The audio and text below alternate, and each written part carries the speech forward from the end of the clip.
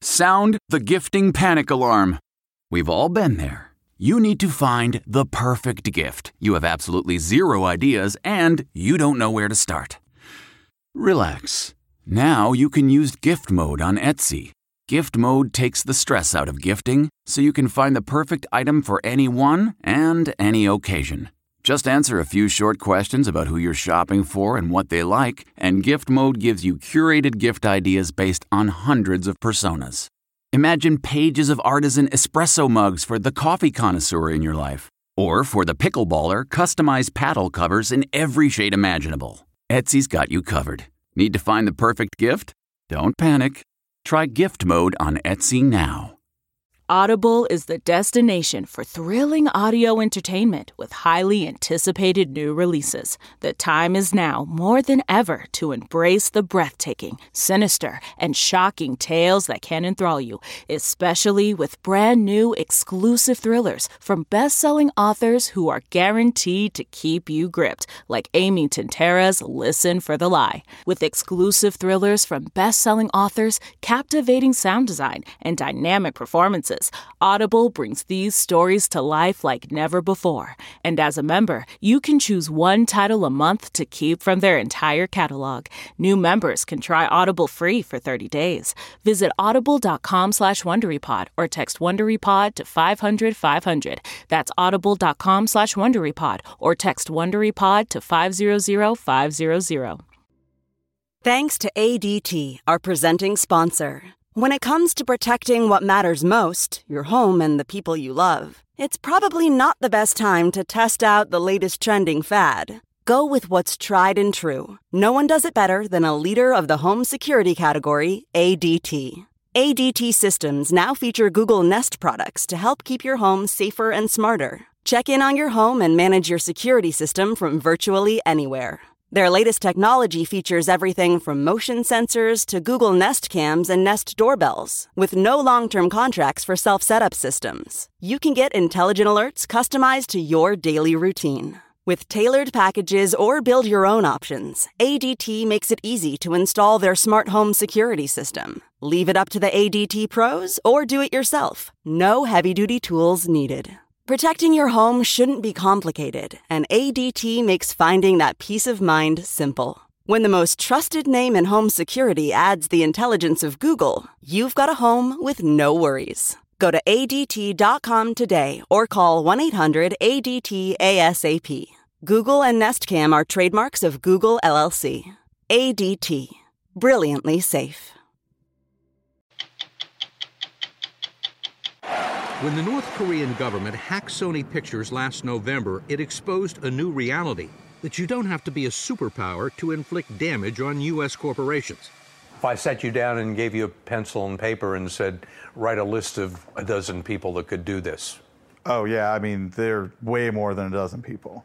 There are probably 3,000, 4,000, 5,000 people that could do that attack today. I mean, it's certainly within the realm of possibility that a terrorist group could go out and put together a team and do some real damage. ISIS hacked CENTCOM's Twitter. Caroline Kennedy's reception in Japan since arriving as U.S. ambassador is partly because she has sparked memories of her father, President John F. Kennedy. People in Japan very much admire him. It's one of the ways that many people learned English. Almost every day somebody comes up to me and wants to quote the inaugural address. To walk through the ambassador's official residence is to get a glimpse of history. One photo in particular caught our eye. My mother kept that picture. It was the last picture of the four of us. Justice will be done right now. 9 years ago this month, 3 star players on Duke's #1 ranked lacrosse team were accused of rape. It took more than a year for the story to unravel and the 3 players to be declared innocent. But it was their coach who lost his job and reputation in the rush to judgment. You Google up one of the boys' names, my name, and then, on the computer, you saw the word rape, sexual assault, next to your name. You're outside, you're outside! Tonight, the hard road back for Coach Mike Presley. I'm Steve Croft. I'm Leslie Stahl. I'm Bill Whitaker. I'm Armin Katayan. I'm Nora O'Donnell. I'm Scott Pelley. Those stories tonight on 60 Minutes. Welcome to Play It, a new podcast network featuring radio and TV personalities talking business, sports, tech, entertainment, and more. Play it at play.it. If most people remember anything about the North Korean government's cyber attack against Sony Pictures last November, it's probably that there was a lot of juicy gossip and leaked emails about movie stars, agents, and studio executives. There was also an absurd quality to the whole episode, which was over an ill-advised movie comedy about the assassination of North Korea's leader, which the North Koreans did not find funny. The weirdness of it all has obscured a much more significant point, that an impoverished foreign country had launched a devastating attack against a major company on U.S. soil, and that not much can be done about it. In some ways, it's another milestone in the cyber wars, which are just beginning to heat up, not cool down. The cyber attack on Sony Pictures Entertainment exposed a new reality, that you don't have to be a superpower to inflict damage on U.S. corporations, a fact that has been duly noted within corporate boardrooms and the national security apparatus. What's the significance of the Sony hack in a nutshell? The significance is that a foreign power has reached out and touched an American target. The fact that the North Korean government felt that it could do something in the United States and get away with it, that's what's significant. James Lewis, a director at the Center for Strategic and International Studies in Washington, has helped shape U.S. cyber policy for decades, dealing with criminals stealing money, Russians stealing intelligence, and the Chinese stealing the latest technology. This was different because it qualified as the use of force. It qualified as an attack. There was disruption. There was destruction of data. There was an intent to hurt the company. And it succeeded, bringing a major U.S. entertainment company to its knees. Like other corporate victims of cyber attacks, Sony has released very little information and declined our request for interviews. We were allowed to film on Sony's 44-acre studio lot and inside this building where technicians were still repairing damaged computers. We do know that when people fired up their computers on the morning of November 24th, they were greeted with this skeletal image now referred to as the screen of death. It announced an undetected cyber attack that actually began weeks earlier, when a malicious piece of software began stealing vast amounts of data from the Sony computer network. Now, it had begun the job of wiping Sony's corporate files. It was the attacker saying, I'm going to delete what you've made. I'm going to destroy your stuff. Kevin Mandia is one of the best-known cyber sleuths in the U.S., and his company, FireEye, was hired by Sony to respond immediately to the crisis. But there was only so much they could do. For lack of a better analogy, the wiping's the grand finale. That's the infamous, we ran into the house, we took what we wanted, and then we left the detonation charge behind us. And then that detonation charge goes off, you're not going back to the house anymore. And that's what happened? That's what happened. More than 3,000 computers and 800 servers were destroyed by the attackers after they had made off with mountains of business secrets, several unreleased movies, unfinished scripts, and the personal records of 6,000 employees, all of whom were given a taste of living offline. Sony made the decision to take itself off the grid. All connections to the internet, all connections to the rest of Sony, and all connections to third parties were shut off, effectively disconnecting an international corporation from the outside world and plunging itself into a pre-digital age of landline telephones and hand-delivered messages written with pen and paper.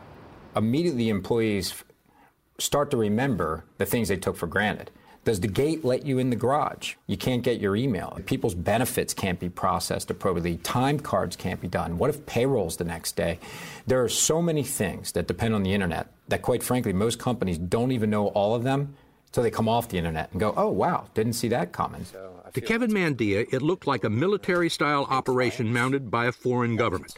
And when his company began comparing the Sony computer virus with the 500 million pieces of malware in its archives, it quickly came up with a nearly identical match, right down to the skull on the calling card.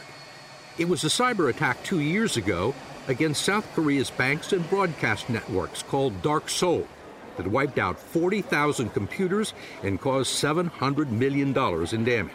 We had the malware from the attacks that happened in South Korea in 2013. And these things, when put side by side, this looks like whoever hacked South Korea in 2013 is hacking Sony. And the attribution in those attacks in 2013 was to North Korea. Mandia's suspicions about North Korea, which has a well-established cyber capability and a long history of attacking its neighbor, were soon confirmed by the NSA, the FBI, and the White House. And the attackers themselves hinted at it when they contacted Matt Zeitlin of BuzzFeed.com and at least a half a dozen other online reporters, offering them everything they'd stolen from Sony. So this is the first email you got? Yep. Yeah. The weekend after Thanksgiving, it says that it has all this data from Sony and would have all these links so that we could download the information. What followed from Zeitlin and others was 2 weeks of damaging, embarrassing stories from the corporate files and private emails of Sony executives, as well as threats and a specific demand from the attackers that Sony not release its comedy about the assassination of North Korean leader Kim Jong-un. They hate us because they ain't us. Soon all the world will see what an awful movie Sony Pictures Entertainment has made. That part may have been true. Sony scares CEOs. Yeah. Right? I mean, that's the difference. Every CEO is walking around and go, how do I feel if my email's out on the internet? How would I feel if my machines got disrupted? So all of a sudden, every chief information security officer is now talking to their board because every board wants to know, hey, is this the new normal? And it may well be. Kevin Mandia says even big corporations with sophisticated IT departments are no match for the dozens of countries that now have offensive cyber war capabilities. All advantage goes to the offense in cyber. It just does. On the defensive side, you have to say, I must defend all 100,000 machines, all 50,000 employees. The offensive side thinks, I only need to break into one, and I'm on the inside of it. And any company or any corporation is as strong as its weakest link. In a way, yes, in security. The nation-state threat actors, or hackers, target human weakness, not system weakness. And there's no shortage of weaknesses. Most company employees are allowed to browse online or visit Facebook on corporate computers, and many take them home for personal use. All it takes to contaminate a network is for one person to unwittingly access an infected file that looks realistic, like an Adobe Flash Player update or an email that pretends to be from Apple support. And then what happens when they click on them? They compromise their machine. And now that machine, being on the inside of a corporate network, can be used as a beachhead to increase access. And that's what happened at Sony. Eventually. So you're always on the go? Now you can take the CBS Mornings with you, and we want to go. Wake up to your daily dose of news and interviews on the CBS Mornings On the Go podcast. Listen to CBS Mornings On the Go ad-free on Wondery Plus. For more than 2 centuries, the White House has been the stage for some of the most dramatic scenes in American history.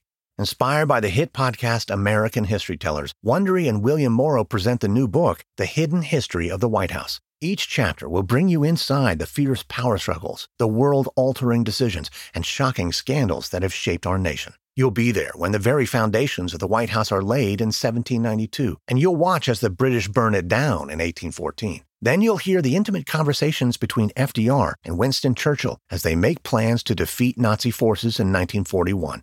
And you'll be in the Situation Room when President Barack Obama approves the raid to bring down the most infamous terrorist in American history. Order The Hidden History of the White House now in hardcover or digital edition, wherever you get your books.